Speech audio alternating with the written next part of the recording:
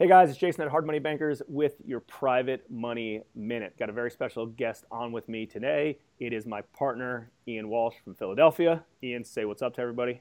Hey everybody.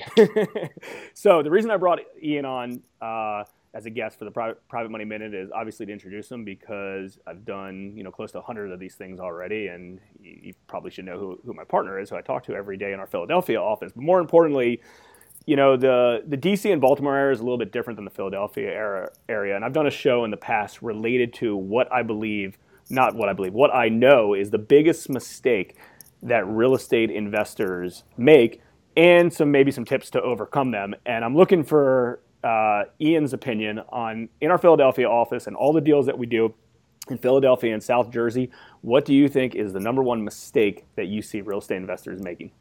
So the one that I typically see is people overvaluing the comparable sales because they don't quite know their market well enough.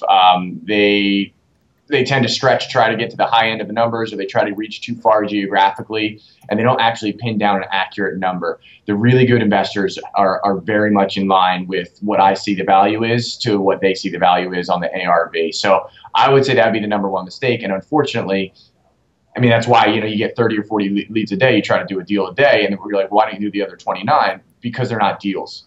So the reality is when I get those deals in, I have to be in line with people because it all backs out from there. The whole deal starts from that end number. And then you back out, construction, which is another area that, I'd say it's 50-50 between construction and overvaluing the comp. Yeah, I'd agree. This is the same thing here locally. 50%. They're too emotional of what they think the resale could be, and I hope if we think and we all collectively think it's worth 200 that you sell for 225. It's a win-win for everybody. But you got to be realistic. And on the construction end, it's very difficult to get a $30,000 renovation, especially in an older style home these days. And I know you have a contractor, a friend, or you are a contractor, but you haven't been able to usually been in there and ripping out walls and ripping out floors to see what's behind there yet, especially, like we said, some of these older style properties that are in maybe like an area like Baltimore and an area like Philadelphia. So cool. Well, I think we're both aligned related to that.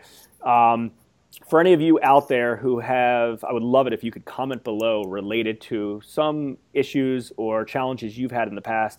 Happy to figure out ways to help you overcome them. As always, like, share, comment, subscribe. This is Jason and Ian with your Private Money Minute. Thanks.